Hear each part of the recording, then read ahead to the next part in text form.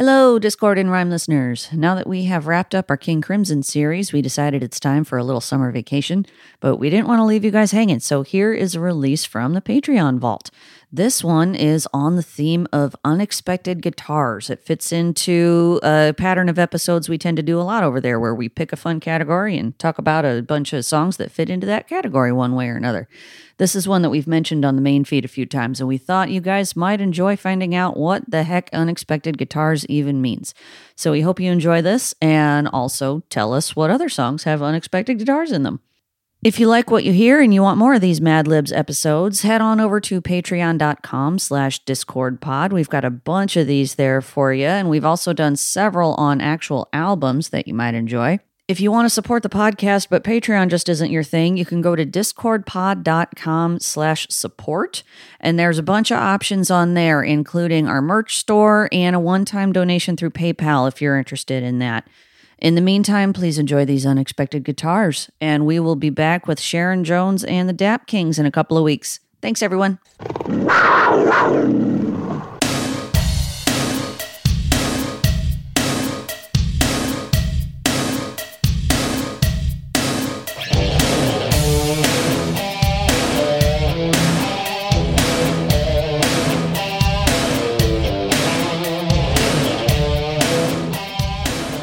Hello, and welcome to another super secret bonus episode on the super secret Discord and Rhyme bonus feed.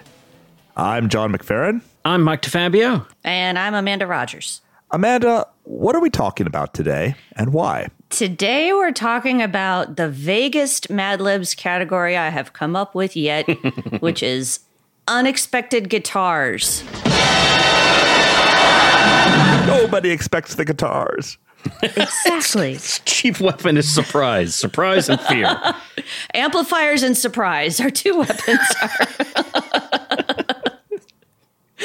So that is going to mean different things to each of us at different times. There are at least 12 different interpretations of the phrase unexpected guitars. And part of the fun of this episode is going to be learning the various definitions of that. All right. So, Amanda, why don't you kick us off? What did you pick for us to start? The first song we're going to talk about is the song that gave me this idea, and it is The Wreck of the Edmund Fitzgerald by Gordon Lightfoot.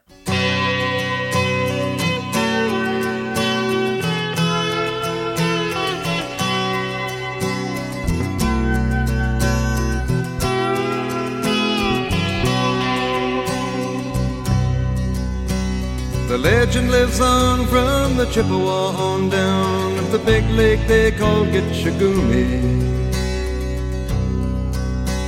The lake, it is said, never gives up her dead when the skies of November turn gloomy.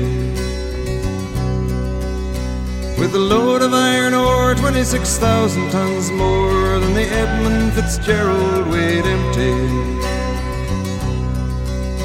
That good ship and true was a bone to be chewed when the gales of November came early.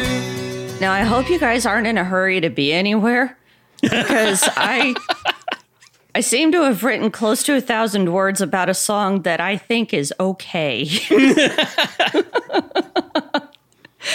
Like I said, this is the song that gave me for the idea for the episode. There are a lot of criticisms to be made about it, and I will get to those. And I disliked this for a long time, but then just a couple of years ago, I happened to hear it on the radio. I was in my car, and I remember exactly where I was when this happened. And I thought, hang on a minute, that guitar is beautiful. And I listened to it. I got home, and I listened to it again and again and again, because I had never noticed how gorgeous that guitar sounds before. And then I thought, it would be really fun to make a podcast episode about fabulous guitars that you either didn't notice before or didn't see coming. And here we are today. But before I talk about that anymore, let me just back up the truck a little bit and discuss Gordon Lightfoot, who is dearly beloved here in Canada. He had a bunch of hits here in the 60s, including Early Morning Rain, which was subsequently recorded by a million other people, including Elvis. And I think Elvis's version of that is actually the best one. I think his first hit in the U.S. was If You Could Read My Mind in 1970, and he was big through most of the rest of that decade. I didn't like him at all. until I moved to Canada after marrying into a family who likes Gordon Lightfoot quite a bit. So it was either learn to hate him less or go insane. So I still can't stand If You Could Read My Mind, but Sundown is pretty great, and there are a bunch of other songs I like to varying degrees. Now, as I mentioned, The Wreck of the Edmund Fitzgerald was not one of those songs until very recently, and there's still a lot to dislike about it, primarily in the lyrics.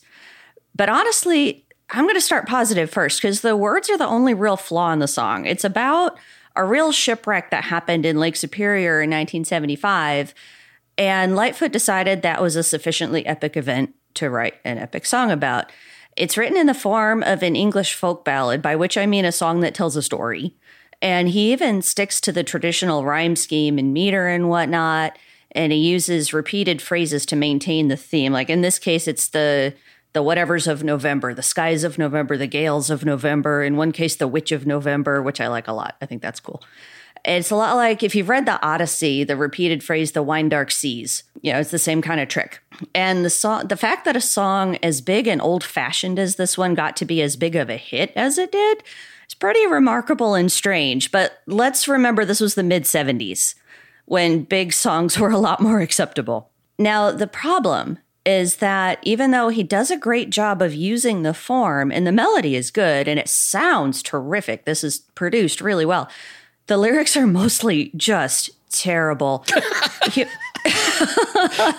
Humorist Dave Barry pointed out, as big freighters go, it was bigger than most, as a major stinker. And he's right, but that is only the beginning.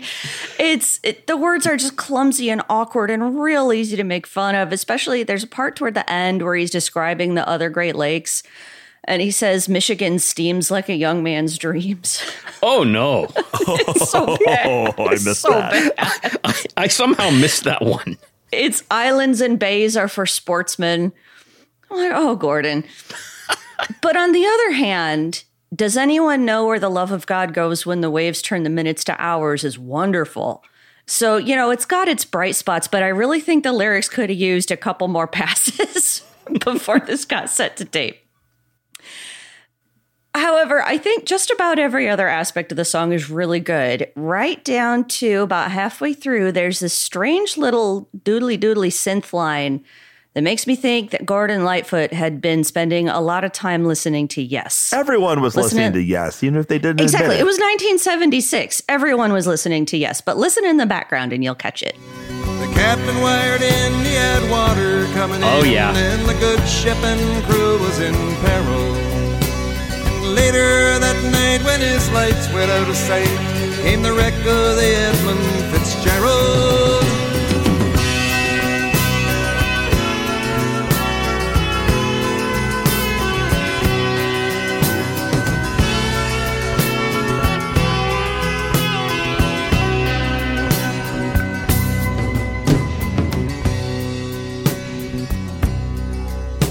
Does anyone know where the love of God goes when the waves turn the minutes to hours? And of course, the whole reason we are here, that guitar.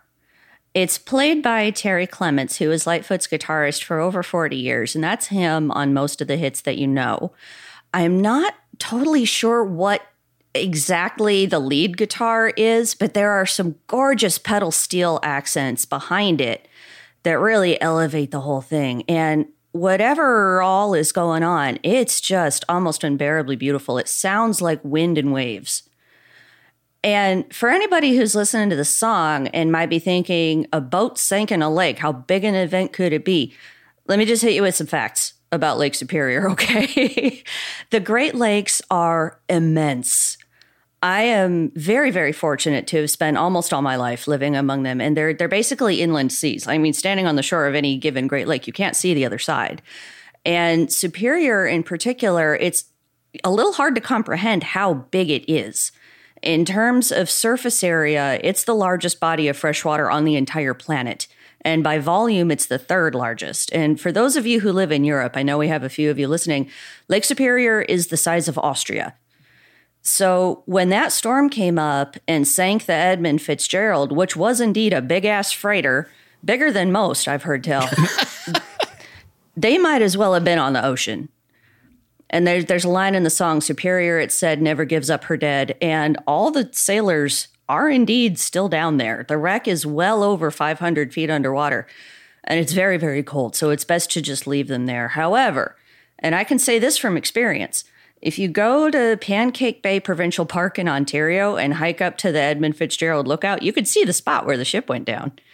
And then you can go to a really spectacular beach there on Lake Superior and put on your headphones and listen to Terry Clements play this absolutely beautiful guitar. So I have a confession to make. Until we were starting to prepare for this, I had never heard this song. Oh, you never had? I knew of it. It was one of those songs that anytime I would see it referenced, it would be in the context of, well, everyone obviously knows this song. And I would always have to just like kind of hide. It's like, I don't think I've ever heard this. And like, even when I started listening to this, like, if I've heard this, it never registered. It didn't ring any bells. Yeah. To be fair, I've heard it a lot more in Canada than I did when I lived in the States. Yeah, that seems reasonable. But but at the same time, like, I feel like as someone who lives in the upper Midwest, like I feel like I should have like at least tripped on it at some point.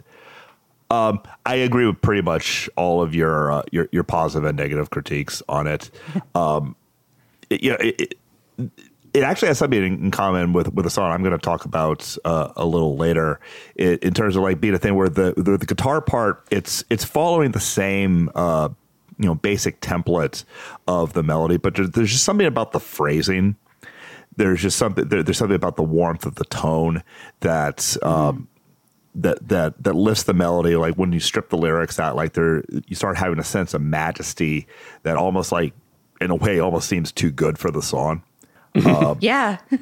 So I don't think this will ever be one of my favorite songs, but I do think this is a really, really nice guitar part. So I think it's a really, really good inspiration for this episode. Yeah, I'm actually not sure if I had heard this song before either. Like, it sounded vaguely familiar, but if I'd ever heard it, it was, in the background and I wasn't really paying much attention to it. Like, I'd certainly heard Sundown and If You Can Read My Mind, and I share both your opinions of those. But this one I had mostly read about in Dave Barry's book of bad songs. He hates this song. So I was kind of surprised to see that we were going to be talking about it, and also that it's kind of pretty good. It's true about the lyrics; they're not great, but apart from the lyrics, if you don't pay attention to those, this is almost a Decemberist song. Almost. It's at the harbor, but in the Great Lakes. It's the difference being that Colin Malloy would never use the word gloomy when Caligulous is right there. That's true. But yeah, and he would really play up the Witch of November a lot more. Yes, he would. But yeah, I agree with you about that guitar. It's got that real small kind of needly sound that you don't really hear in songs anymore. And I would agree with John how it is sticking to the melody, but it adds these guitar-y little swoops and bends and things to make it, add a little extra resonance to it. Yeah. And I enjoy when guitar solos do that. Like, if you can do it well, hey, don't need to mess with a good thing. And that also that synthesizer in the background, yeah, it does remind me of Yes. Also makes me think of something that would have been on Ween's The Mollusk. 100%. Oh, yes. Yep. Yeah, like the title track of The Mollusk kind of sounds like that, doesn't it? It does. This Wow. must have been something they were listening to at the time.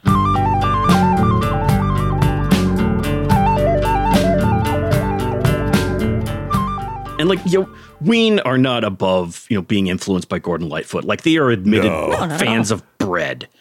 I'm so happy you guys were as positive about that song as you were, because it's so easy to dislike. Sure. It's until easy you to pay attention to it. It's easy to make fun of, but there's plenty to like too. Yes. And that's why I have very complicated feelings about the wreck of the Edmund Fitzgerald, because it's so close to being an all-time classic. Yeah. If somebody had helped him with the lyrics. Yeah. All right, I think we're done here. Mike, what's your first choice?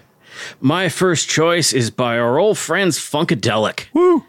This is from their 1975 album, Let's Take It to the Stage, and it's called Get Off Your Ass and Jam.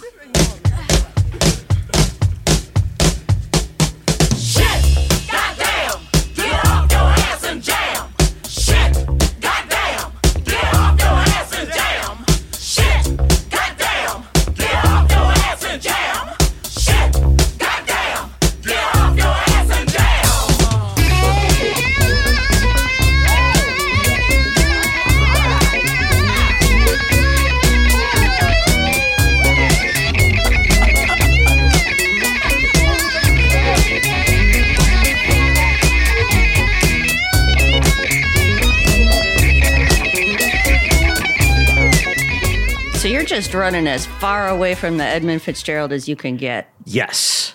Yeah. This song has the best lyrics I've ever heard. It does.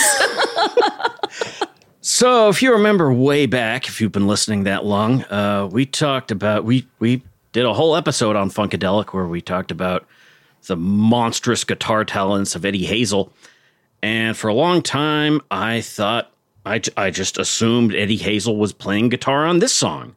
But the truth is a little bit more complicated. As it turns out, for a long time, nobody knew who played guitar on this song. The way George Clinton told the story, and he's not always the most reliable narrator, but according to George Clinton, this guy just wandered into the studio who needed money for drugs, offered to play guitar, and he just peeled off this ripping solo in one take, got paid $50 for it, and then left without telling anybody his name. And that was all anybody knew for a long time. And then in 2009, a guitar player named Paul Warren came forward and said it was him who played the solo. And I did some digging around in the pages of my favorite scholarly resource, which is YouTube comments. And I found this comment, which I will read for you in full. Quote, "It was Paul Warren playing the lead on this song. I know because I am Paul Warren. I was playing with Rare Earth at the time, who had the same management as P-Funk. I was 21. When asked why Eddie wasn't doing it, I was told he was in jail for drugs. The track was already cut, and my solo was an overdub. Clinton told me to just go, and it was done in one take. I used a 60s Sunburst Les Paul, a Marshall stack, and a wah. I got paid $50 cash. My name is on the album under alumni." Unquote.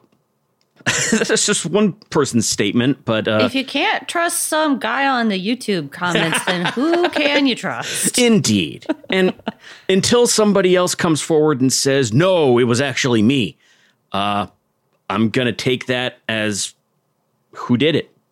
It was Paul Warren, who was a session musician in Detroit around that time. So, it checks out. Well, what do you know? Yeah. Matt, what do you think of this? It's so good.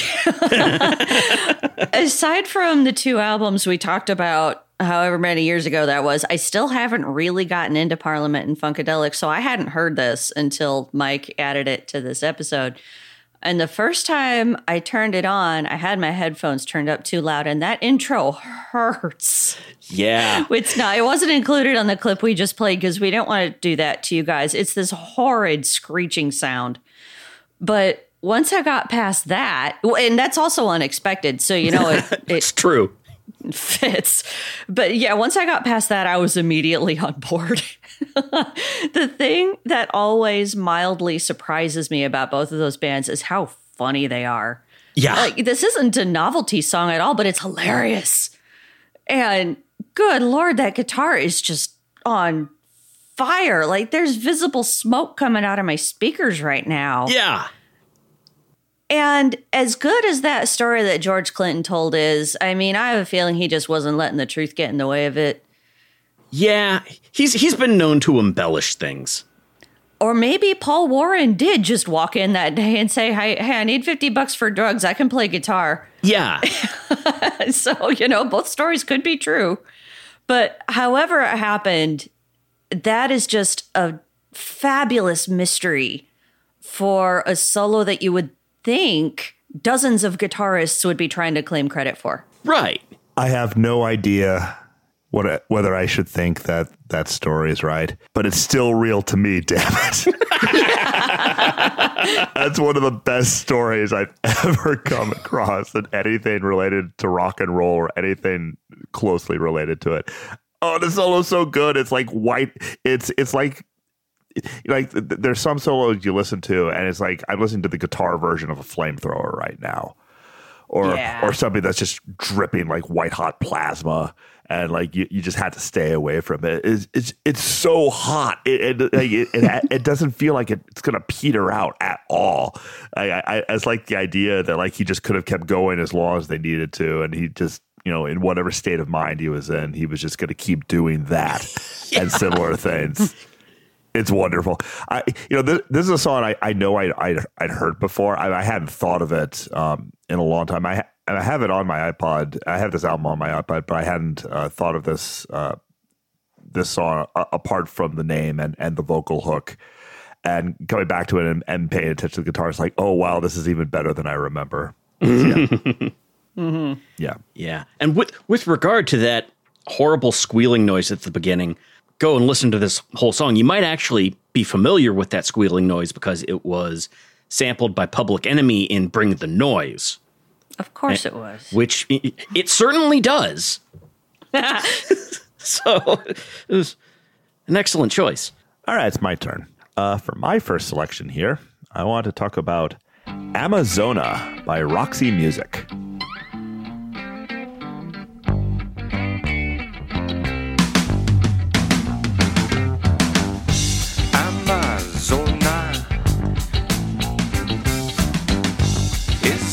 Zone where there is no doubt, no more fallout. Why don't you step to the mirror? So for my selections, the criteria that I decided to go with, because again I couldn't entirely piece together what I was supposed to be looking for, so I just made up my own rules.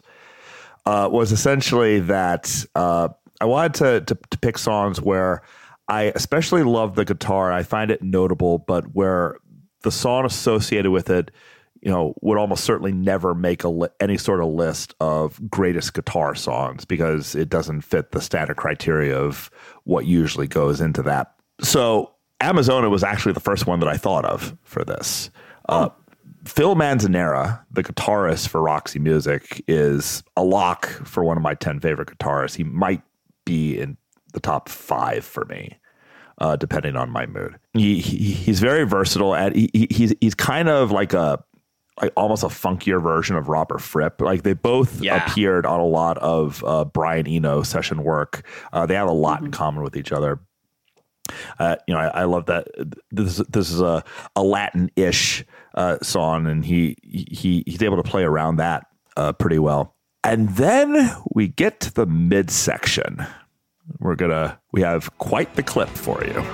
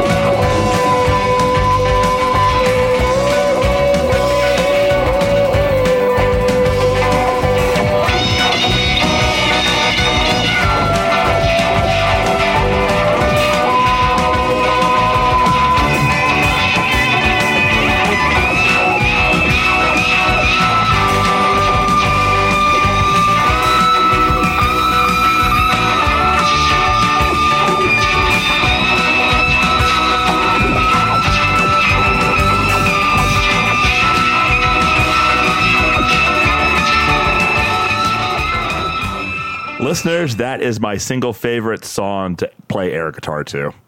It has been for a very, very long time.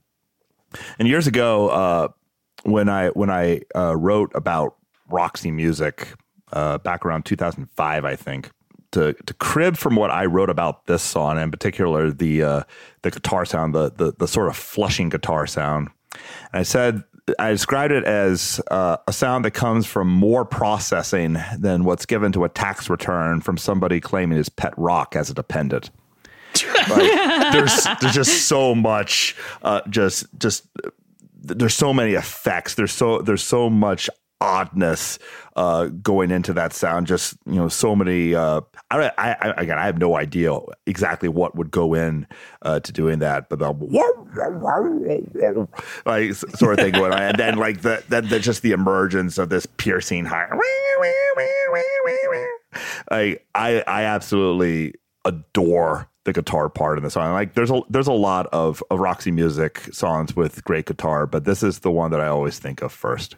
I have never really investigated Roxy Music, but I feel like I should. Yeah. You've picked their songs before for these episodes, and I've always liked them. And I like this one. It's Brian Ferry singing, right? Yeah. Yeah. He always sounds so much like David Bowie to me. Yes. And these songs kind of tend to sound Bowie-ish too, and in a good way. And I mean, like you said, John, that guitar is just freaking wild. It doesn't, that midsection doesn't fit. It's like a piece from not just a different song, but a different universe got dropped in. Well, the other thing that's really funny about it to me is that when the song comes back at the very end, he's still playing with that weird flushing guitar sound on top of it. It's just like, nope, I'm going to graft this into it. I don't care if it doesn't really belong here. It's here now. We're going to hammer it in whether it fits or not, and then somehow it fits. I noticed when I read, there's a little Wikipedia page for the song. It's very small. And there's credits for treatments in parentheses. A couple people are credited with guitar parentheses and treatments. What does that mean? I think that means just assorted, like when Brian Eno was in Roxy Music, part of his job was he had everybody's instruments plugged into his synthesizer, and he would mess with the sounds that way. Oh, I wondered if that just meant making stuff sound weird. I think that pretty much does. Yeah, I think it's just an arty way of saying that. You see the same credit on Peter Gabriel's third album. I think Larry Fast is credited with treatments. I love it. What do I have to do on the podcast to get credited with treatments? And just something generally to know with the Roxy Music dynamic, after Brian Eno left, everybody in the band was still on good terms with him, except for Brian Ferry.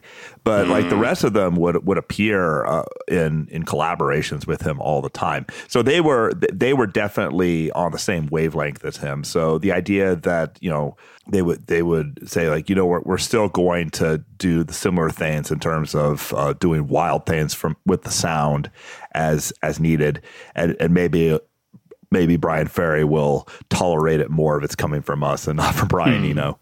Oh, I feel like with this being their first album after Eno left, I feel like they were really making an effort to say, yeah, that other Brian's gone now, but we're still Roxy Music and we're still from the future. There's that guitar just sounds like it's being beamed down from space. Yeah. Like if Roxy Music have a color, it's that silvery metallic, like the color of a Pop-Tart wrapper. Well, I always think of this music as kind of like if I were going to describe Roxy Music, I would say it's if you had somebody who grew up watching the Jetsons and you wanted them to guess what the rock music of 2040 and 2050 would sound like, they'd come up with something along the lines of Roxy Music. Yeah, it's total space age. I love Amazona. It's one of my favorite songs to drive to. Although it's dangerous, it's hard not to floor it when that midsection comes in. But that flushy guitar sound you mentioned, I can't tell if they're using just if they just have it plugged into a phaser effect, or if it's a synthesizer. Or my other guess is that they're just doing it straight on the mixing board. They've got like a sweepable bandpass, and they're just twiddling the knob like that. It could be any number of things, but it still sounds like the future. I still don't know what it is. Yeah. It's a fantastic song. One of my favorites from them. Good. John, bring in the Roxy Music deep cuts. I like it. That's right. Love it. All right, Amanda, we're back to you. What's next? Back to me, the other song that made me think of the category for this episode, one of the best guitar songs of all time. This is Reelin' in the Years by Steely Dan.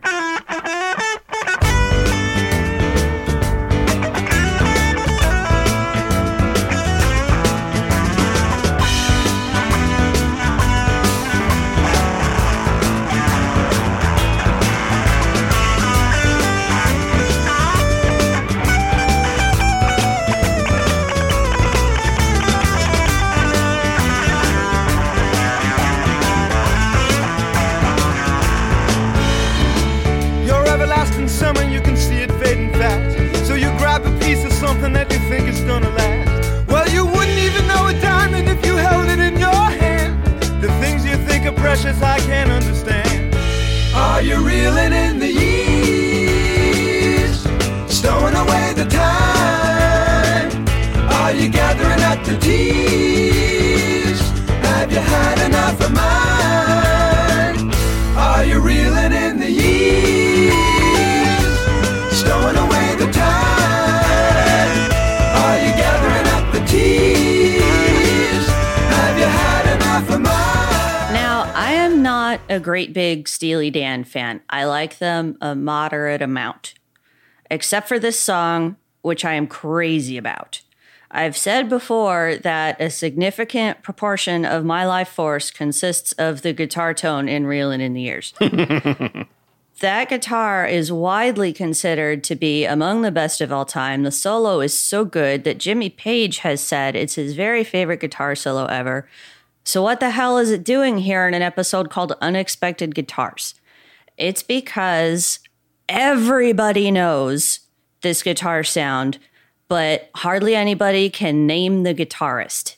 Mike, I bet you can. Well, see, I always assumed it was Skunk Baxter, because he did so much other guitar with Steely Dan. But it turned out I was wrong. Who is it? It's not. This is a session player named Elliot Randall, who played guitar on everything with everybody, but has never joined a band, except he was a touring member of Sha Na Na for a few minutes.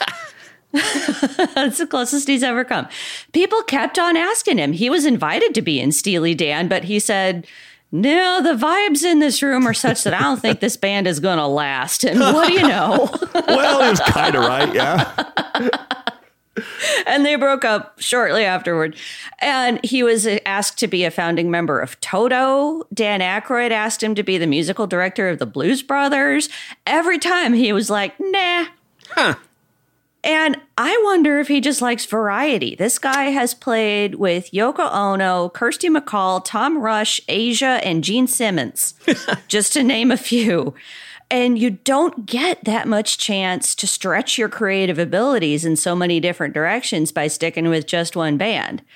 And I guess that is how you lay down one of the smokingest guitar lines in rock history in one take without hardly anybody knowing exactly who you are. And that seems like a pretty great way to go about it, if you ask me. Yeah. So I did not get to be on the Steely Dan episode, except in the opening teaser, which was a lot of fun. But I like Steely Dan a lot. They're a band where I really like their albums, but I like them more if I think of them as a box set band. Like even though I really like their albums, like I feel like their total quality like transcends the aggregate quality of their albums. Like there's kind of just like a general overall philosophy to them that I can understand why some people would find it maybe too cold and sterile, but I think it's really interesting and intriguing. I love this song. For all the reasons you said. Steely Dan, it fascinates me because of like even early on when they were still a band and not just Fagen and Decker and an army of constantly rotating session musicians. Like even though they were a band, like they still were willing to stretch and say like, if we can't get the perfect guitar approach from what's within, we're not afraid to look outside and see what we can get there. But yeah, it's a great guitar melody. It's a great guitar tone. It's fantastic. Ike? Well, you know how sometimes you can hear a song so many times that it gets completely worn out and it has no effect on you anymore? Reelin' in the Years is not one of those songs. Nope. I don't know how many times I've heard this song over the course of my life, and I still absolutely love it. I was on the Steely Dan episode, and part of my... That's why I thought maybe you could name the guitarist. You're the biggest Steely Dan fan in the room. So many people play on Steely Dan songs that I never have any idea. I just know Becker and Fagan are involved in some capacity.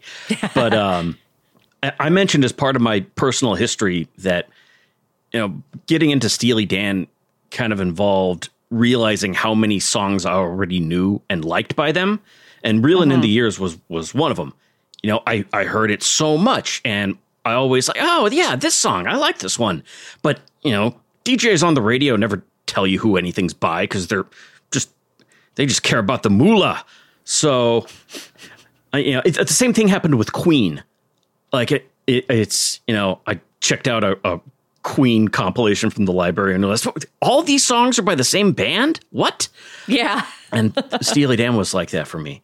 But I love Reelin' in the Years. I think it's a smoking hot solo. Nothing really more to add about that, but boy, is that it's one of those guitar tones that's so distorted that it comes all the way back around and sounds pure. Yes. I love guitar sounds like that. And it's as pure as the driven slush. And if you like Reelin' in the Years, you must hear the song So It Goes by Nick Lowe, because it is a bald-faced ripoff of Reelin' in the Years, and he knows it's a ripoff of Reelin' in the Years, and he doesn't care. Security's so tight tonight. Oh, they're ready for a tussle. Gotta keep your backstage passes, 'cause the promoter had the muscle. And so it goes, and so it goes, and so it goes, and so it goes. But where it's going, no one knows. I guess I gotta respect that. Yeah. All right, it's my turn. My next choice is Like a Hurricane by Neil Young.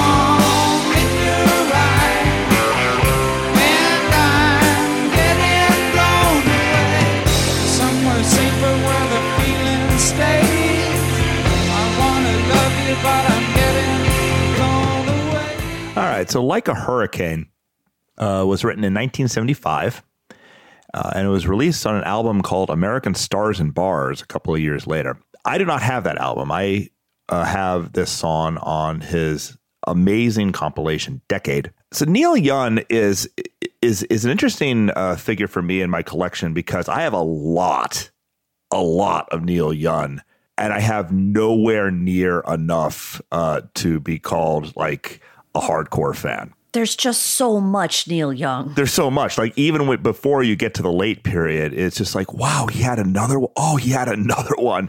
And there, I have most of what's considered the really, really major ones, and I've filled in some other gaps here and there, but there's a lot of other stuff to get to.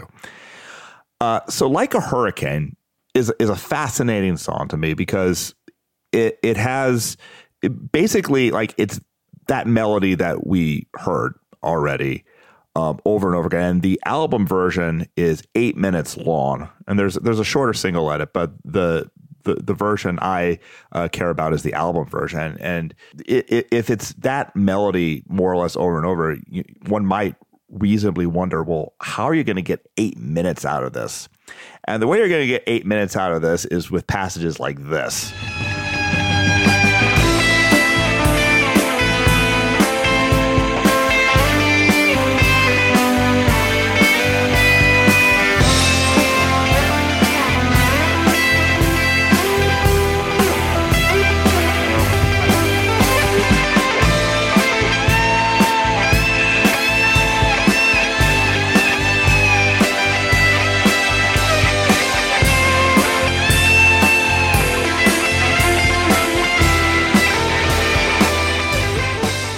This song is almost like, well, I mean, I don't have an exact tally, but I estimate it's at least 70% guitar. And it's that guitar part just absolutely gushing, like an over the top amount of weeping, just absolutely ecstatically sad emotion, just for the entire time. And part of me thinks, like, in theory, if I were to describe this song on paper, I'd say like, oh, maybe I'd get tired of it and it would get excessive. And I just don't. Like, I really have a strong weakness for Neil Young's approach and his tone. Obviously, like, I know that Neil Young fans love this song. And there's a reason that this one keeps appearing in his live shows over and over again. But if you were to ask like just someone who casually knows Neil Young, I don't think this would necessarily rank very high in ones that they would say of like songs that they think of first from him. I don't know for sure what my favorite Neil Young song is, but this is on the very short list for me. And so, yeah, I wanted to include this one because this one, again, is almost exclusively just weeping, sobbing guitars. And it gets by on that for 8 minutes, and it never loses me.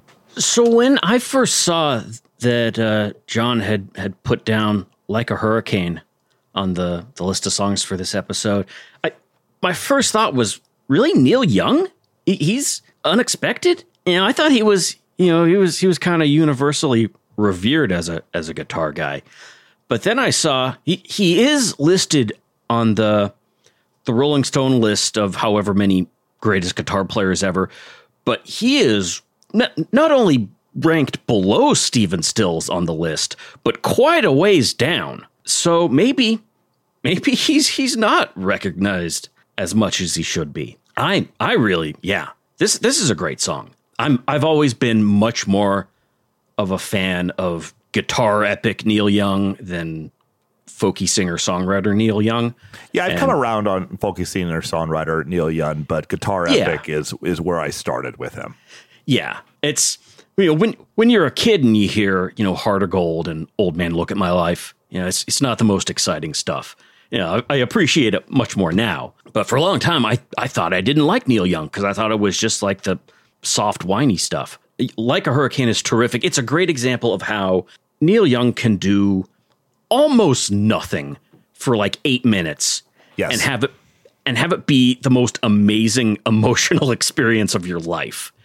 Like he does so much with so little. And I especially like the version. I also don't own American Stars and Bars, but I do have the live album Weld. I do too. Which has a fantastic version of Like a Hurricane. If you haven't investigated Neil Young very much and you like loud guitars, get Weld right now. It's so good. It was recorded. He's with Crazy Horse. He was touring. Sonic Youth were opening for him on that tour. It's just a fire hose of guitar. It's absolutely fantastic. All right, Amanda, what about you? Well, first things first, I, in general, don't like Neil Young. Not shocking. And it's really not. But it does tend to enrage Neil Young fans.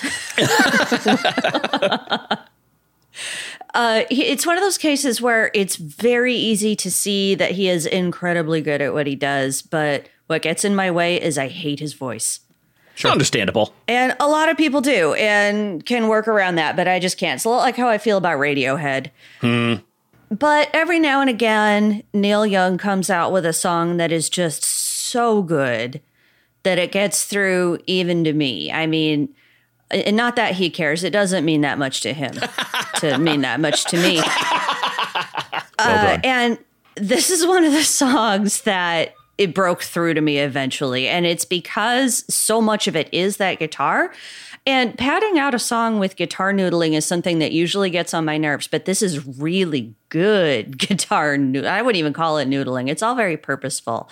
And it does sound like the guitar is sobbing. And it's with that relentless drum line behind it. It's, I don't know, this just works. And I didn't know it before, but I'm glad I know it now. It's one of the handful of Neil Young songs that I will voluntarily listen to again. Awesome. One last thing I want to mention before we move on. Among the many groups that have covered this at some point is none other than Roxy Music. Huh. Oh, yeah? Yes, they did. They covered it on the Avalon tour. And there's a version that was released on an album called Heart Still Beating, which is fine. But it's a different version. But Manzanera is, again, still a great guitarist, and he does some good things with it.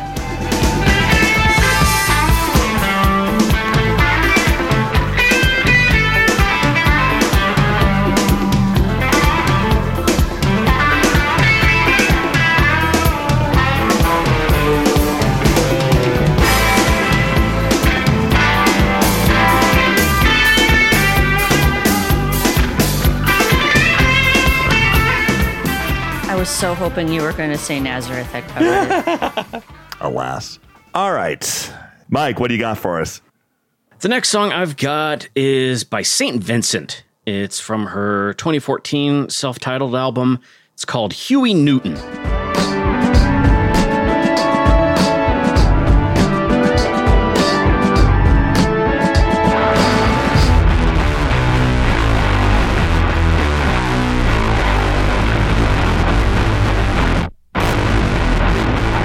Entombed in the shrine of zeros and ones, you know. Oh, with fatherless speeches, you motherless creatures, you know. Oh, in perpetual night, oh, it's terribly frightening. So first off, Huey Newton is a song about a time when Annie Clark, a.k.a. St. Vincent, got really high on Ambien and hallucinated that the ghost of Huey P. Newton came into her bedroom, and the two of them had a really deep conversation about the internet. Sure. Okay. Which is, kind of the most St. Vincent thing ever.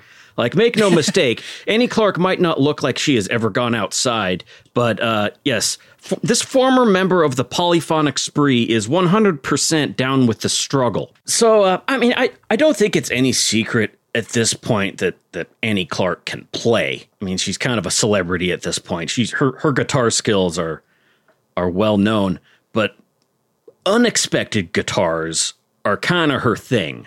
Like, her songs are full of guitars that do unexpected things or show up at unexpected moments. And this clip we just heard, that's from about 2.5 minutes into the song, which until that point has been very electronic, very cold and futuristic. And then out of nowhere, the gnarliest guitar sound just blasts out at you. Annie Clark has said in interviews that she really likes what she calls abortion-y guitar sounds. And Oh, geez. Wonderful. And she's also said that one of her biggest influences as a guitar player is Robert Fripp. Damn right it is. Oh. Especially his work on David Bowie's Scary Monsters, which is full of just nasty-ass guitar playing. So, yeah, you can draw a direct line between the two.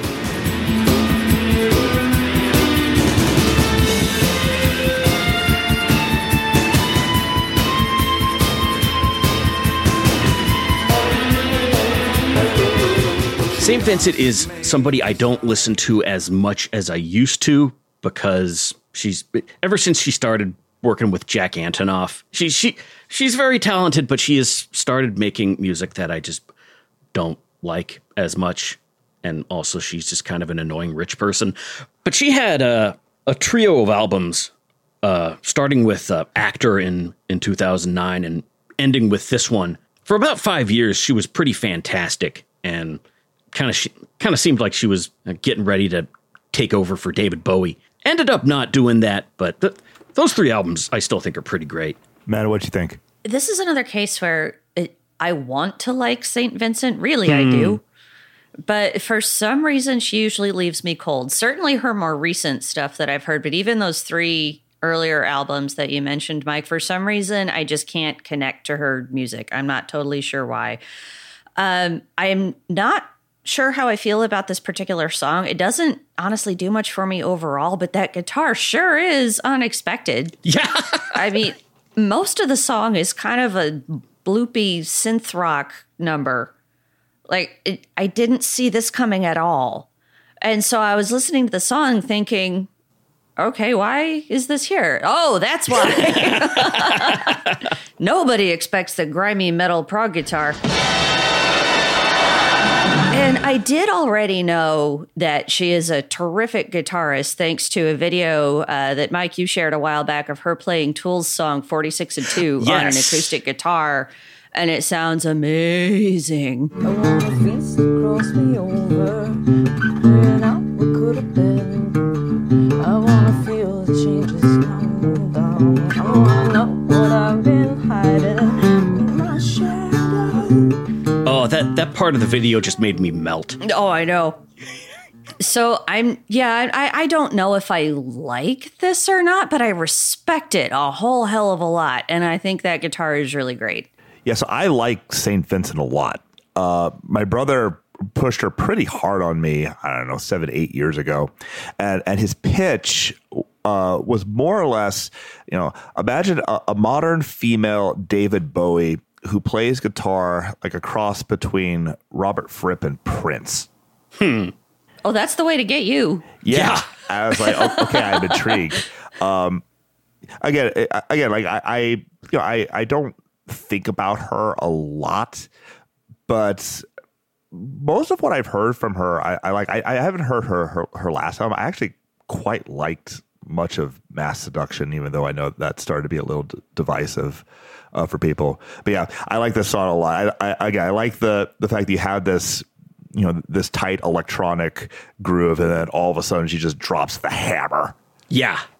And the thing is, like, the hammer like doesn't even like come to the forefront of the sound necessarily. It's just like this pounding anvil, like kind of in the middle of the back, but it still like makes itself really, really, really known. I think it's just because it's so low and so growly and grumbly that it presents itself. It forces itself upon you in a different way than some other guitar parts might.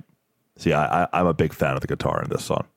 All right, Amanda, what is your next selection? My next selection is the live performance of Big Love by Fleetwood Mac. Yeah. Looking out for love in the night so still.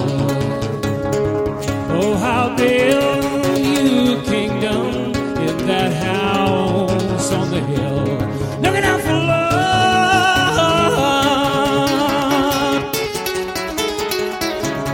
Big, big love.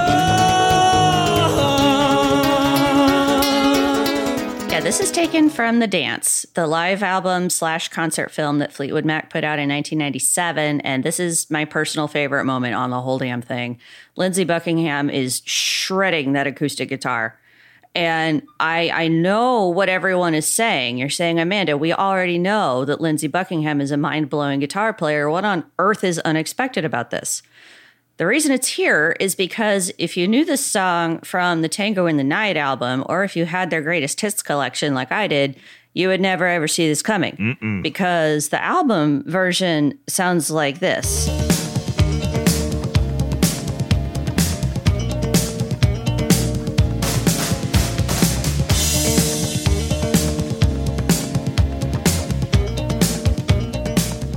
Like, where the hell did this even come from?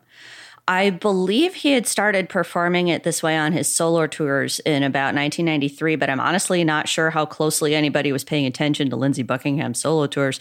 So for most of the world, this was a huge surprise.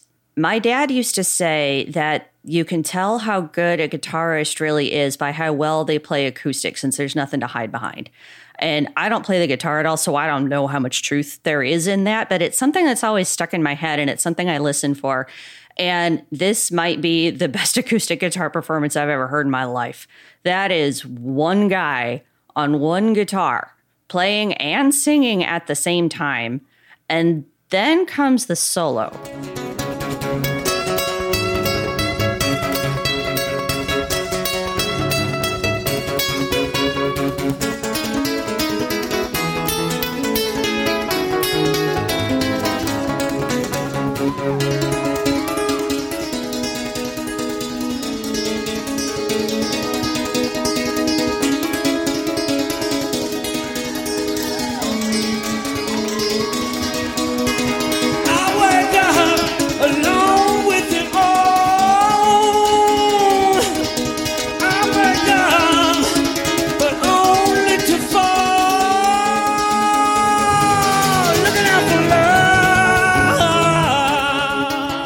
How you can hear the audience starting to lose their minds. I like how they left that in. And I know that this album, there was significant studio polishing that went on after their performance. So I wouldn't be surprised if they cleaned up the vocal takes some. But I mean, that you can't just invent that guitar part out of thin air. You know, that's real. That's, again, one guy with only two hands playing one guitar, and it absolutely blows my mind.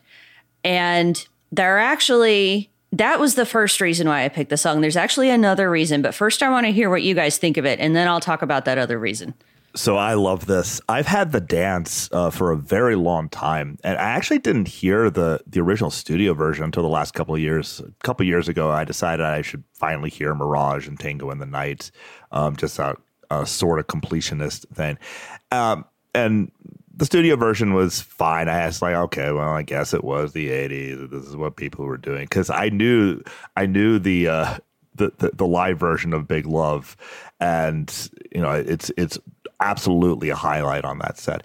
And you know, when I think about like guitarists taking songs that weren't originally acoustic and then doing a total transformation of it for live performance on acoustic guitar, I actually have a comparison point that occurred to me. And again, it's a totally different type of music, but I think it kind of holds. So in 2003, when Yes was touring, Steve Howe decided to break out a 4-minute acoustic guitar reduction of To Be Over.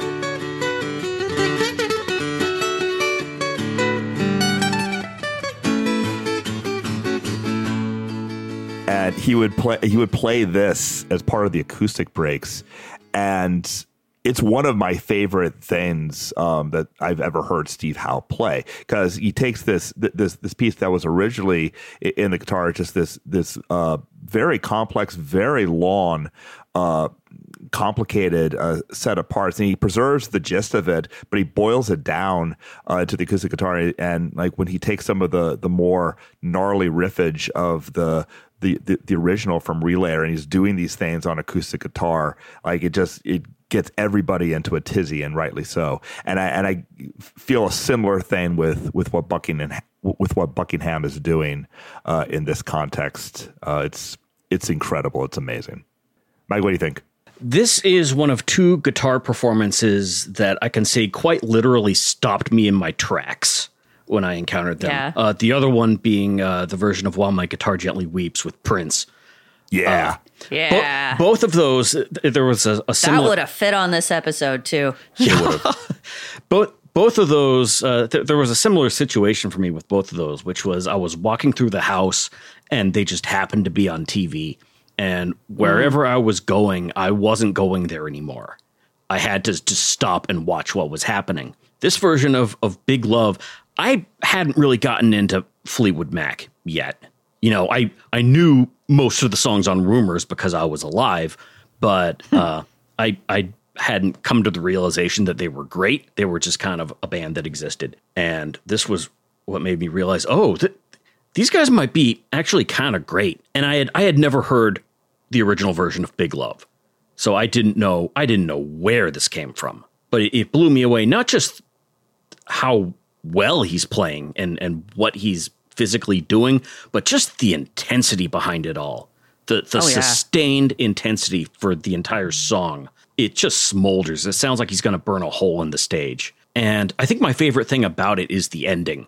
Because if you listen to the original studio version of Big Love, it's got these very corny sort of sex noises. And all that sort of thing. Yeah. And all synthesized and manipulated and sounding really dumb. Very, very, very 80s in not a great way. And then live, he turns that part into just this series of just raw animalistic howls that just sounds like he's going to spontaneously combust. Yeah. And he just stops dead because if he's played anymore, he might.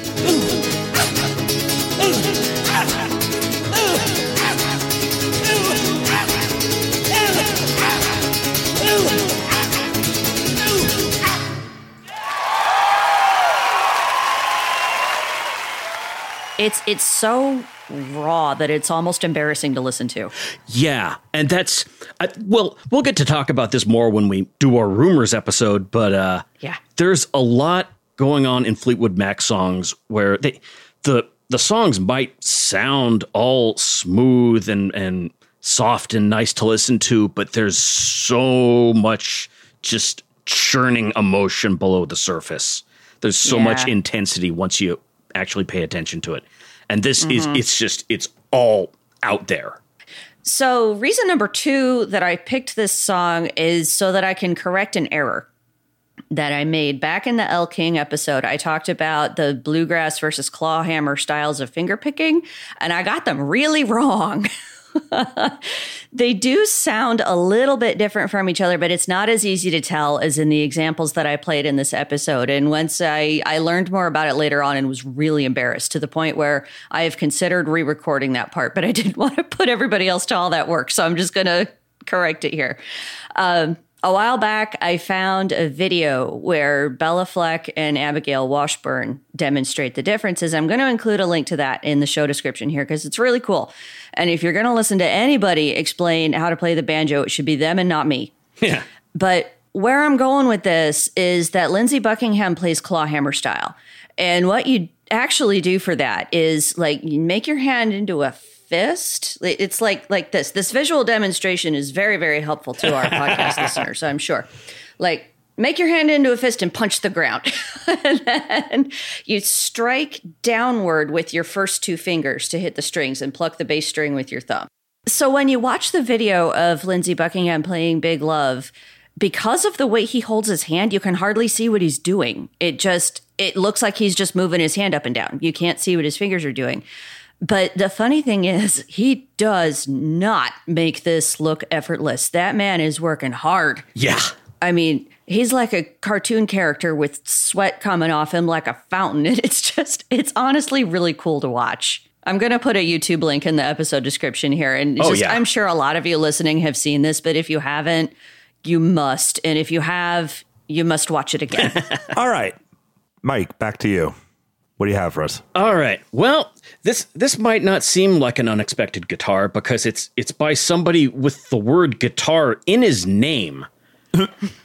But you might not expect him to do what he does with the guitar. This is Guitar Slim with The Story of My Life.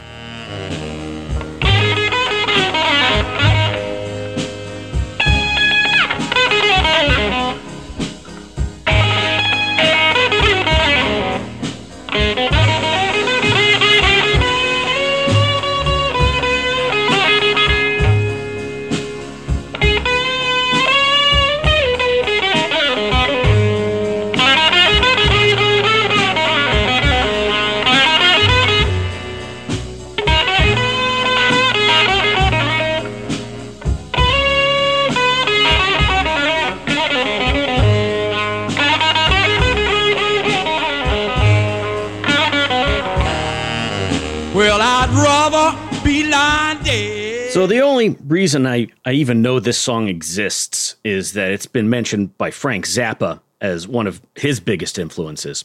Oh. And boy, can you hear it. This song came out in 1954, which, I mean, most people put the beginning of rock and roll, around 1955. So it wasn't even really a thing yet. And here he is playing like Zappa.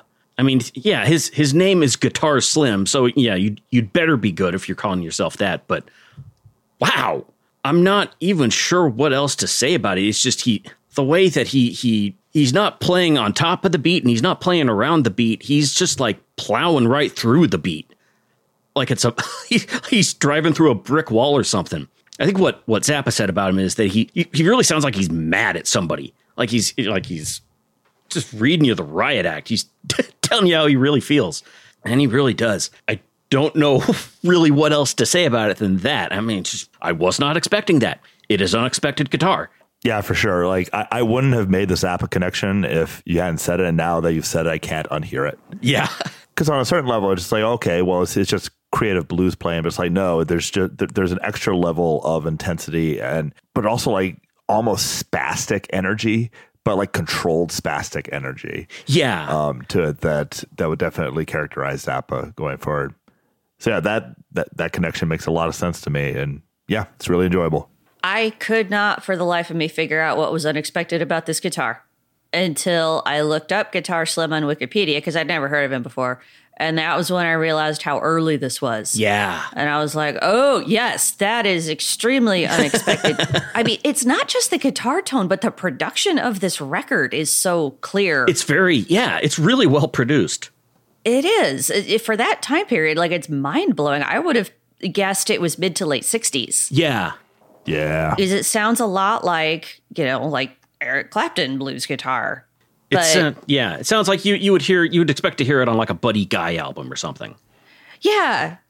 And the next thing I was going to say was, if Eric Clapton heard this, he would just pee his pants, but so yes, that part was extremely unexpected. And when I read that, sorry, I don't mean to hijack your song, but that was when I realized I should have included Sister Rosetta Tharpe in this episode too. Yes. She was another early electric guitar pioneer starting in like the late 30s, I think, and influenced like everybody you could think of.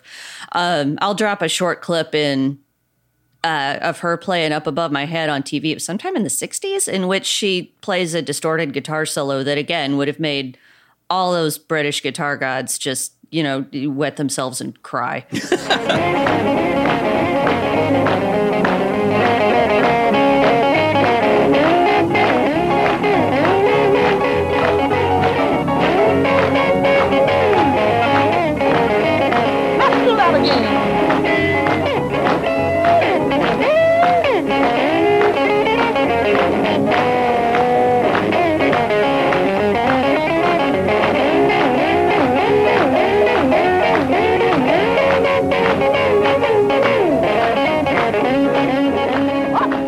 It is always so fun. So many of the early rock pioneers are completely forgotten. Yeah.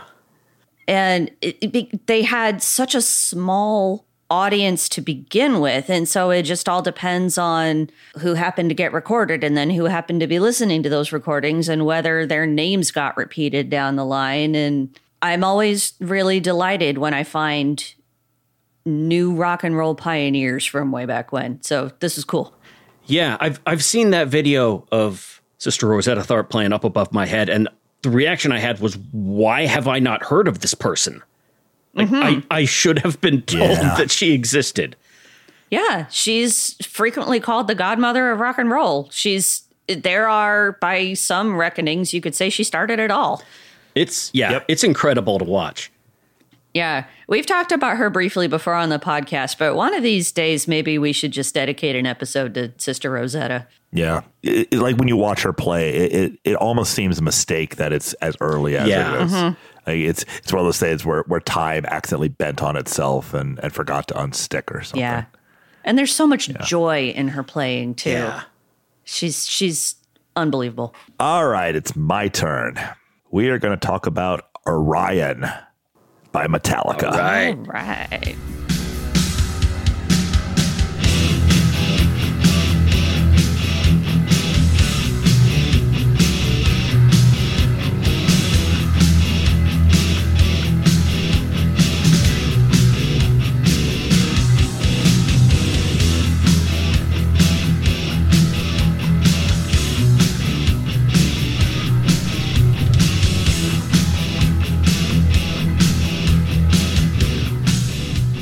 All right. Orion is from the 1986 Metallica album Master of Puppets, which came in the middle of just an incredible run of metal majesty. And the thing to know about the albums Ride the Lightning and Master of Puppets and later And Justice for All is that in terms of album flow, they were... It almost sounds punitive to call them formulaic, but they had a template. And part of that template was that they would have a lengthy instrumental near the end. On Ride the Lightning, it was the final track with Orion, and To Live Is to Die on the next album, it was the second to last track. And these instrumentals are always highlights. Now, Metallica is clearly a guitar-centric band, and it might seem puzzling if you don't know this track, why something from this Metallica instrumental would merit inclusion in this episode, other than the fact that if you only know Metallica casually, you may not even know that they have instrumentals. Well, the reason I want to include them here is that there are two extended passages in this track, and I could have included more, by the way, but I wanted to include two that go in directions you might not expect if you don't know Metallica that well. So here's the first.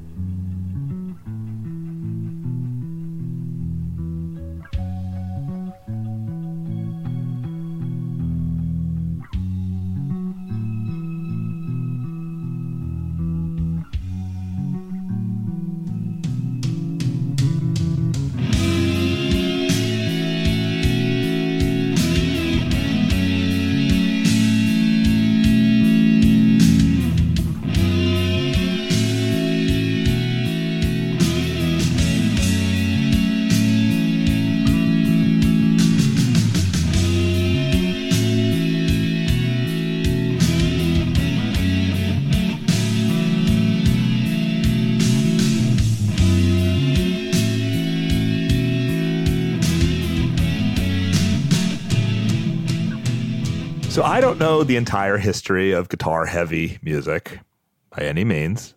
I don't even necessarily know the entirety of heavy metal. But this is space metal blues. Yeah.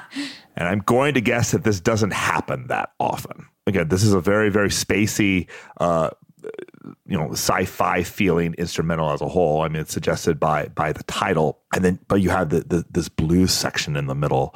That at any time that they play this in live performance, whether they play the entire instrumental or excerpt a portion of it in part of a longer medley of instrumental parts, like it always brings the house down in any footage that I've ever seen. And then there's another part a little later on that just has, for me, just this completely shocking and unexpected level of beauty.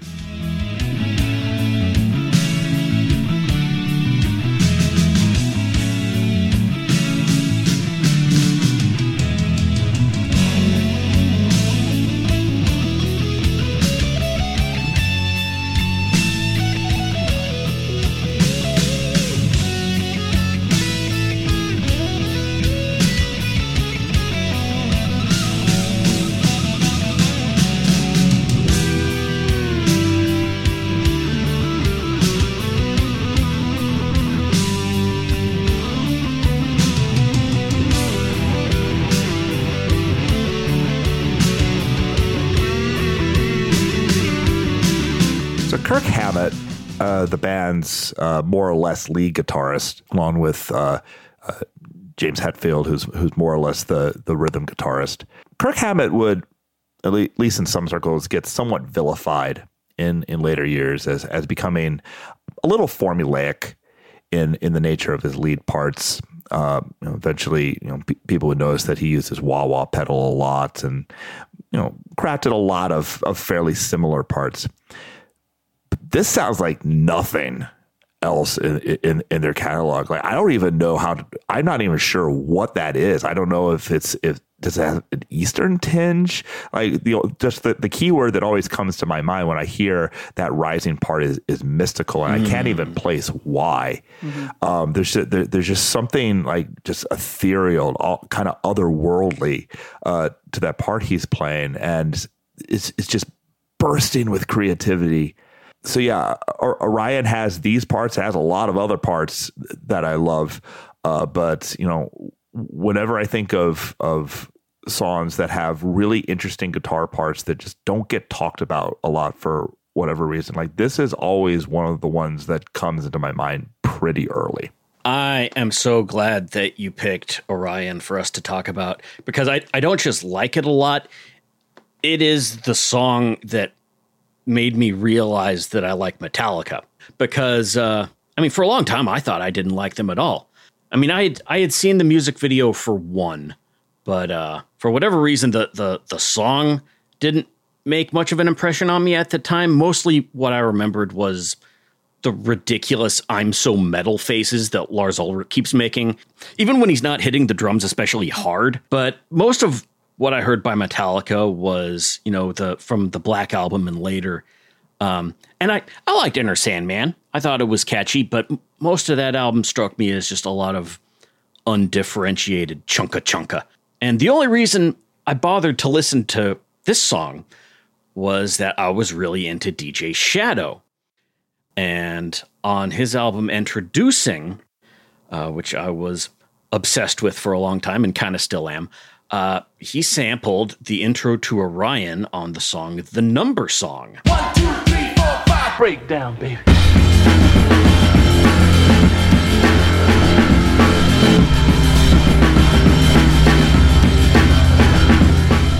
And I went through a phase of wanting to track down as many of the songs DJ Shadow sampled on Introducing and hear what they sounded like. So Orion was one of those songs I was curious to hear. Oh, let's see what this Metallica song sounds like.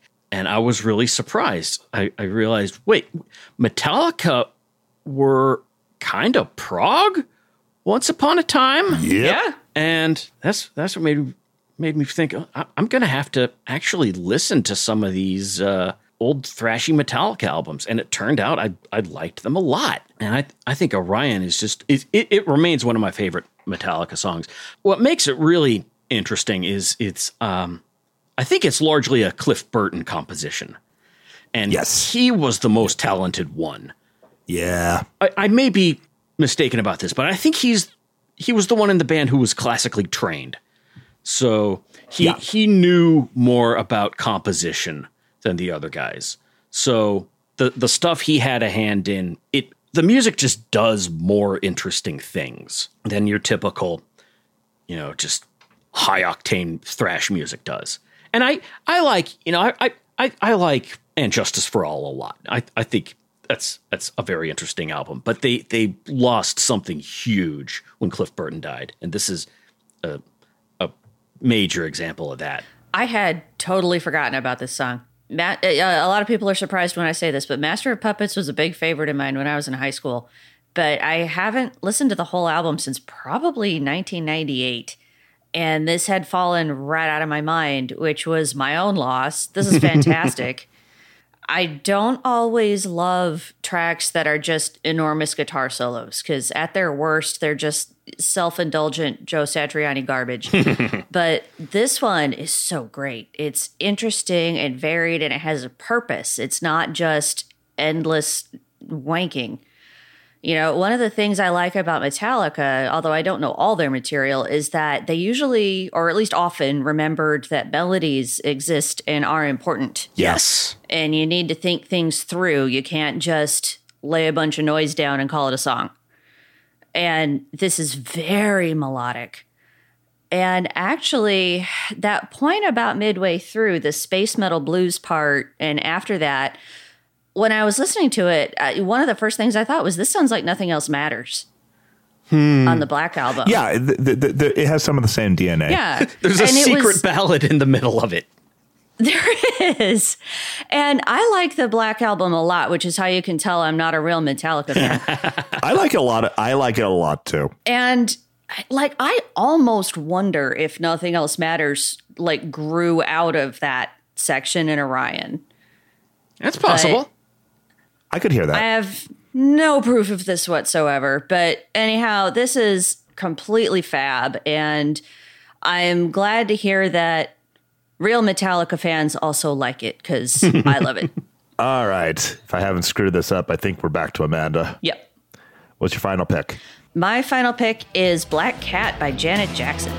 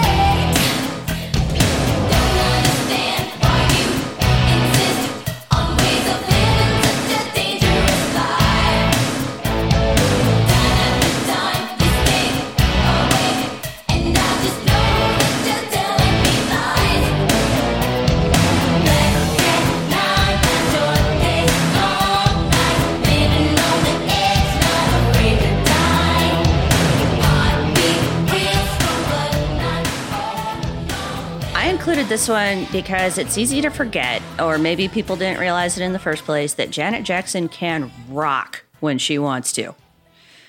This was her first sole songwriting credit, and it is a straight up rock song. It's almost metal. Wikipedia describes it as a hard rock, pop rock, dance rock, heavy metal, and glam metal song with arena rock influences. Sounds right. That seems to cover all the bases. This is not the kind of thing she's known for, and yet it fits in perfectly in the album that it came from, the absolutely legendary Rhythm Nation, or Janet Jackson's Rhythm Nation 1814 to give it its proper name. This was the 6th of 7 top 5 singles off that album, and 4 of those, including Black Cat, hit number 1. It could have been 8 top 5 singles, which would have set an all-time record, but for some reason, State of the World was never issued in physical format in stores, so it didn't count for the Hot 100, but it did get to number 5 on the radio airplay chart. So how did Black Cat happen?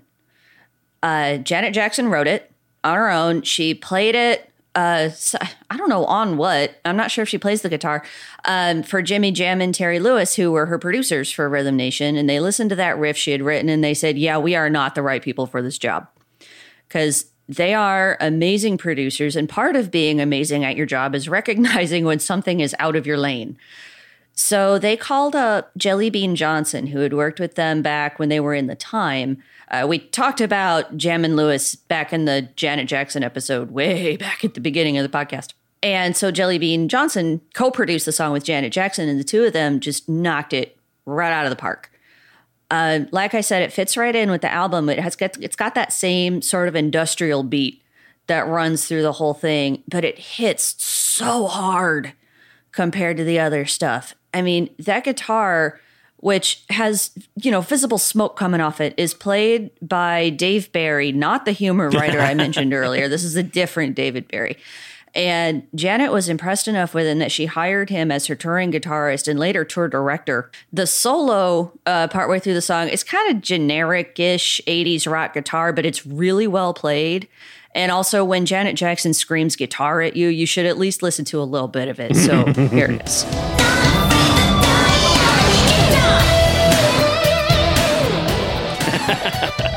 I love that. Solo.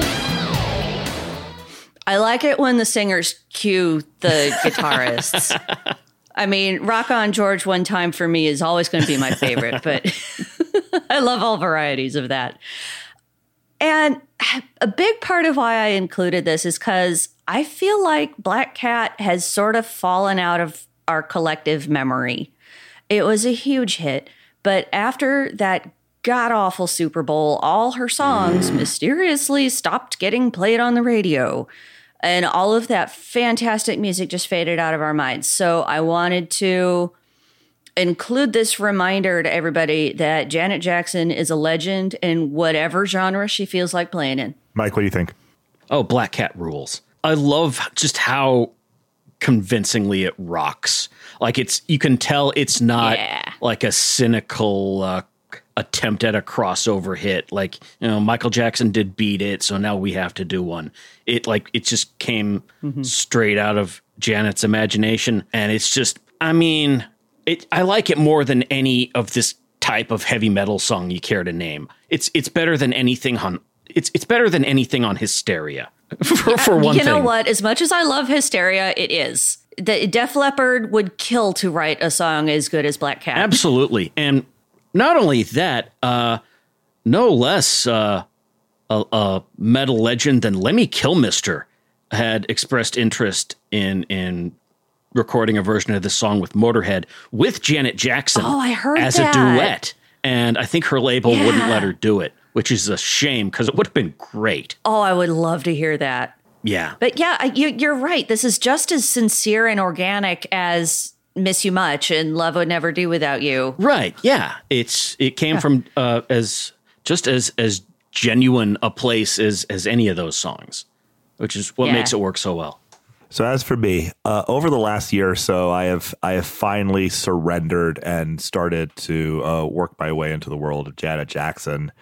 And yeah, she's great. Again, I don't know the albums that I have from her extremely well yet, but I've listened to Control, I've listened to Rhythm Nation, I've listened to Velvet Rope. They're all really good. And she's.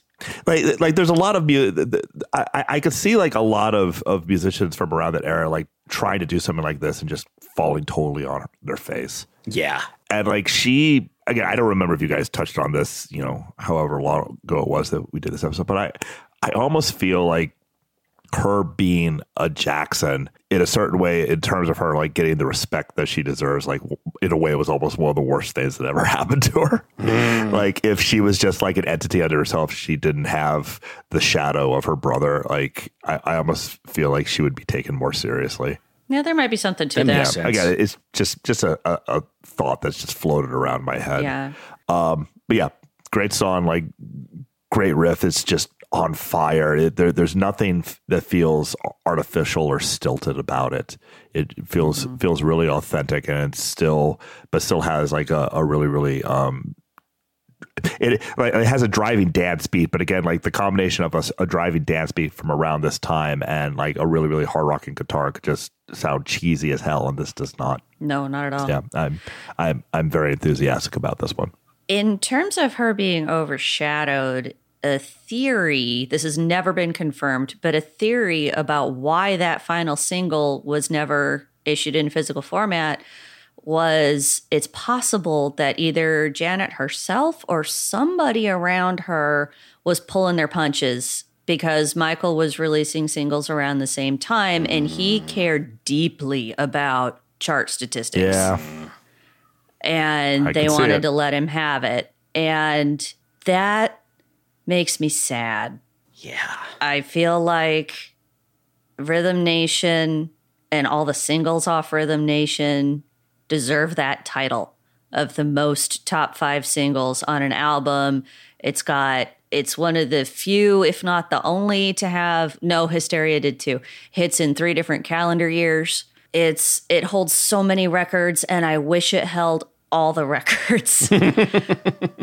But labeled business dynamics combined with family dynamics, I can't imagine how complicated her career was. But we all know. Yep.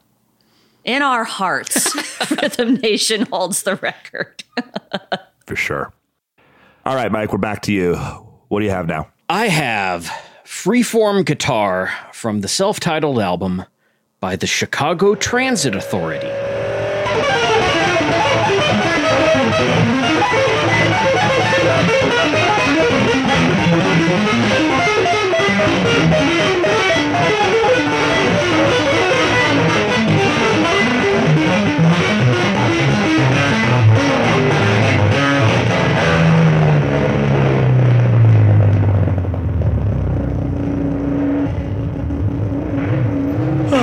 60s.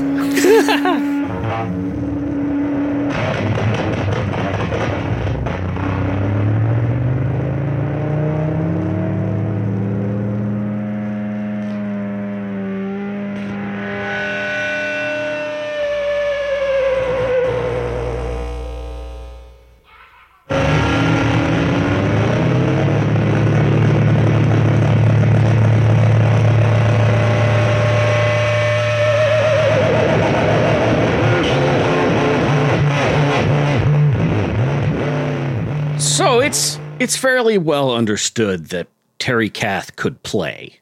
I mean, you've all heard 25 or 6 to 4. He could shred.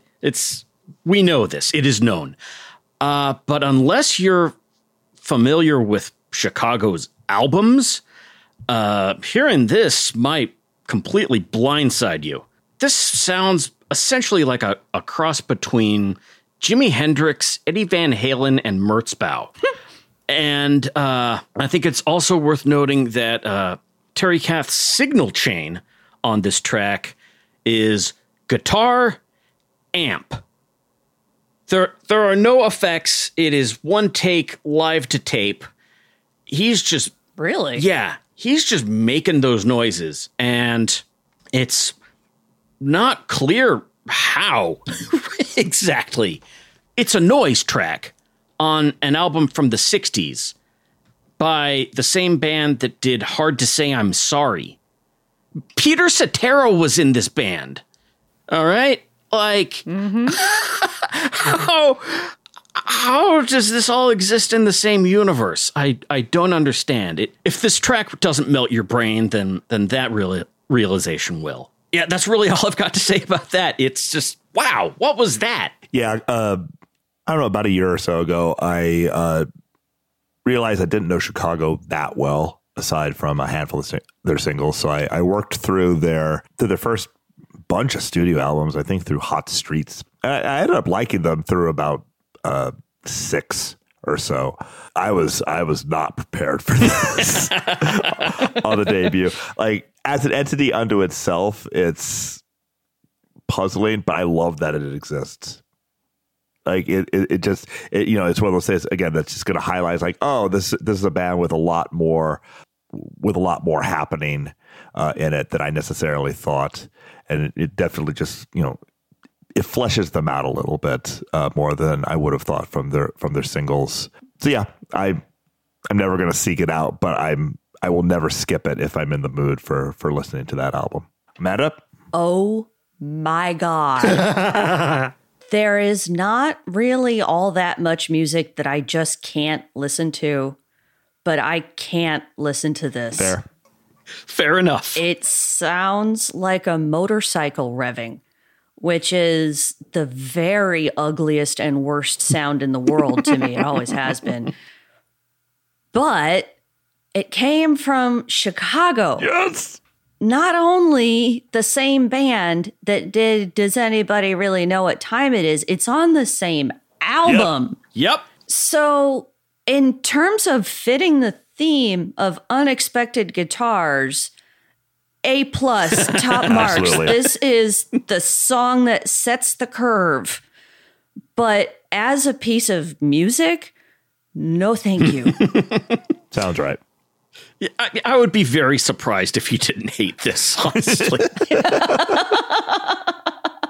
I have to stop being so open about the things I like and dislike. It makes it really easy for you guys to torture me. Not untrue. All right. Let's finish this off. So my last track is All I Wanna Do by the Beach Boys. This is much nicer. Yes. Can't deny that.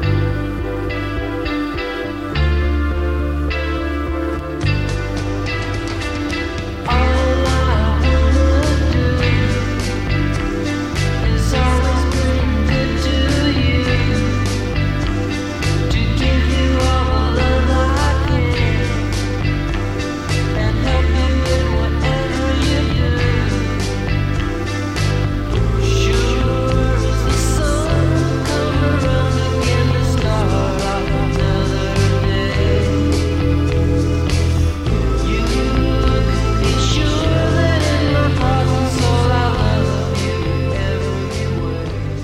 So a few years ago, I stumbled across part of an interview with Mike Love. And one of the things that he was asked was the question of, you play long set lists every night, but, you can't get to everything. And, you try and slip some things that are off the beaten path in there from time to time. But for the most part, you're playing a pretty standard set of songs. And he was asked, among the songs that you don't get to very often in your catalog, like what songs come up most in requests? And almost without hesitation, he said, "All I Want to Do." So the people come up to him and ask him if they'll ever play this at some point, all the time. And this is one of the songs that, again, like casual fans of the band won't necessarily know, but people who know, like people who are aware of this song, just tend to be obsessive over it. And part of the reason that people like this so much is something that people have noticed, is that there's a case to be made that, if it's not the first shoegaze song, it's really near the beginning. And one of the major sources of that is the sound of that guitar. So played by Carl Wilson. The guitars in here are a mix of 12-string lead guitar, electric sitar. And again, I don't know the exact way in which these are balanced with each other, but they create this dreamy, absolutely otherworldly sound. And then in the context of the thick production around it, it's absolutely heavenly. Now, something that I've always found interesting is that Brian Wilson, in later years, he said he just didn't like the way it came out. He thought it should have been a much cleaner sound. He said he would have preferred it had been done with boxed guitars. No, it's great like this. Yes, this is the right way to do it. Like, he's entitled to his opinion. All I want to do is ever since I became familiar with what I call the Smile Fallout albums, and I got into Sunflower, like this has always been a massive highlight for me in that era of the band, and I really wanted to include it here. Amanda? Oh, this is dreamy. I've always liked this one. I really enjoy. I think making it sound cleaner would have wrecked it. Of course it would have. Because it sounds like it sounds like the guitar is a ray of light cutting through a big puffy cloud. And I love the big puffy cloud part. The song is Pink. Yeah. And I don't actually really know the album it came off of. The reason I know this song is because many, many years ago, I think it was in 2004, our friend and co-host Ben Marlin made me a Beach Boys mix that honestly the Beach Boys themselves should license and put out as an official release. It's an incredible overview of hits and deep cuts from their whole recording career. I still listen to it. I'm pretty sure the first song on it is Ding Dang. And that's a great choice.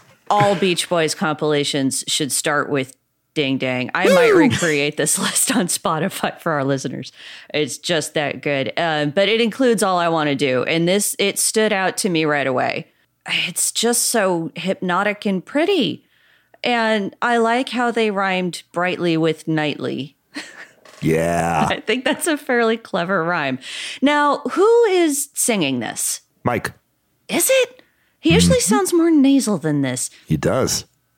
This is one of his gentlest, most perfect deliveries. It's really pretty. And I can rarely distinguish who's singing a Beach Boys song. And just when I think I've got them straightened out, they'll hand a lead vocal to Al Jardine, and that knocks me right back to the beginning. He's not even related to any of them. Why does he sound just like all of them? It's incredible. So yeah, this is a great pick. This is another one that confused me a little bit when you first put it on the list. But then I realized when I think of this song, the first thing I think of is that kind of boingy little single note guitar. Yep. And it's just wonderful. This sounds more like Beach House. Yeah. Yeah. The whole production sounds like something out of the 2010s. Like, just swap in Victoria Legrand on lead vocals, and this would fit right in on, Bloom or any other Beach House album because they all sound the same and they're all equally pretty great. Now, the funny thing is, I have heard this song before because I went through a period where I was going through all the post Pet Sounds Beach Boys albums, or, not that far ahead of it, but, late 60s, early 70s. This was before the Smile Sessions came out or anything like that. So you had to, if you wanted to hear those songs, you had to dig around for them anyway. So I wanted to find all the little hidden gems on all those weird Beach Boys albums. So I know I've heard this one, but I didn't remember it until, listening to it just this afternoon to get ready for this episode.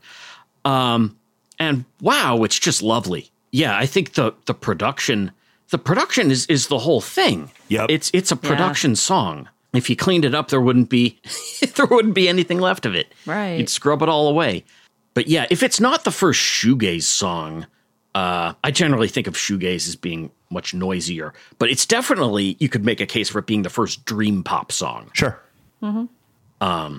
It is very dreamy. I would definitely use that word to describe it.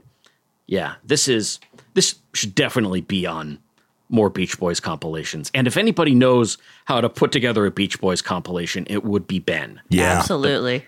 The man knows his Beach Boys. All right. I think we're all done. This is a lot of fun, guys. It was. A lot of fun. You guys are just the best Mad Libs episode partners. I love doing these. Yeah, it's fun. You come up with some really good ones. Absolutely. All right. Thank you, everyone, for listening to us wax poetic about songs with unexpected guitars, whatever that may mean. Thank you. Bye-bye. Bye. Bye.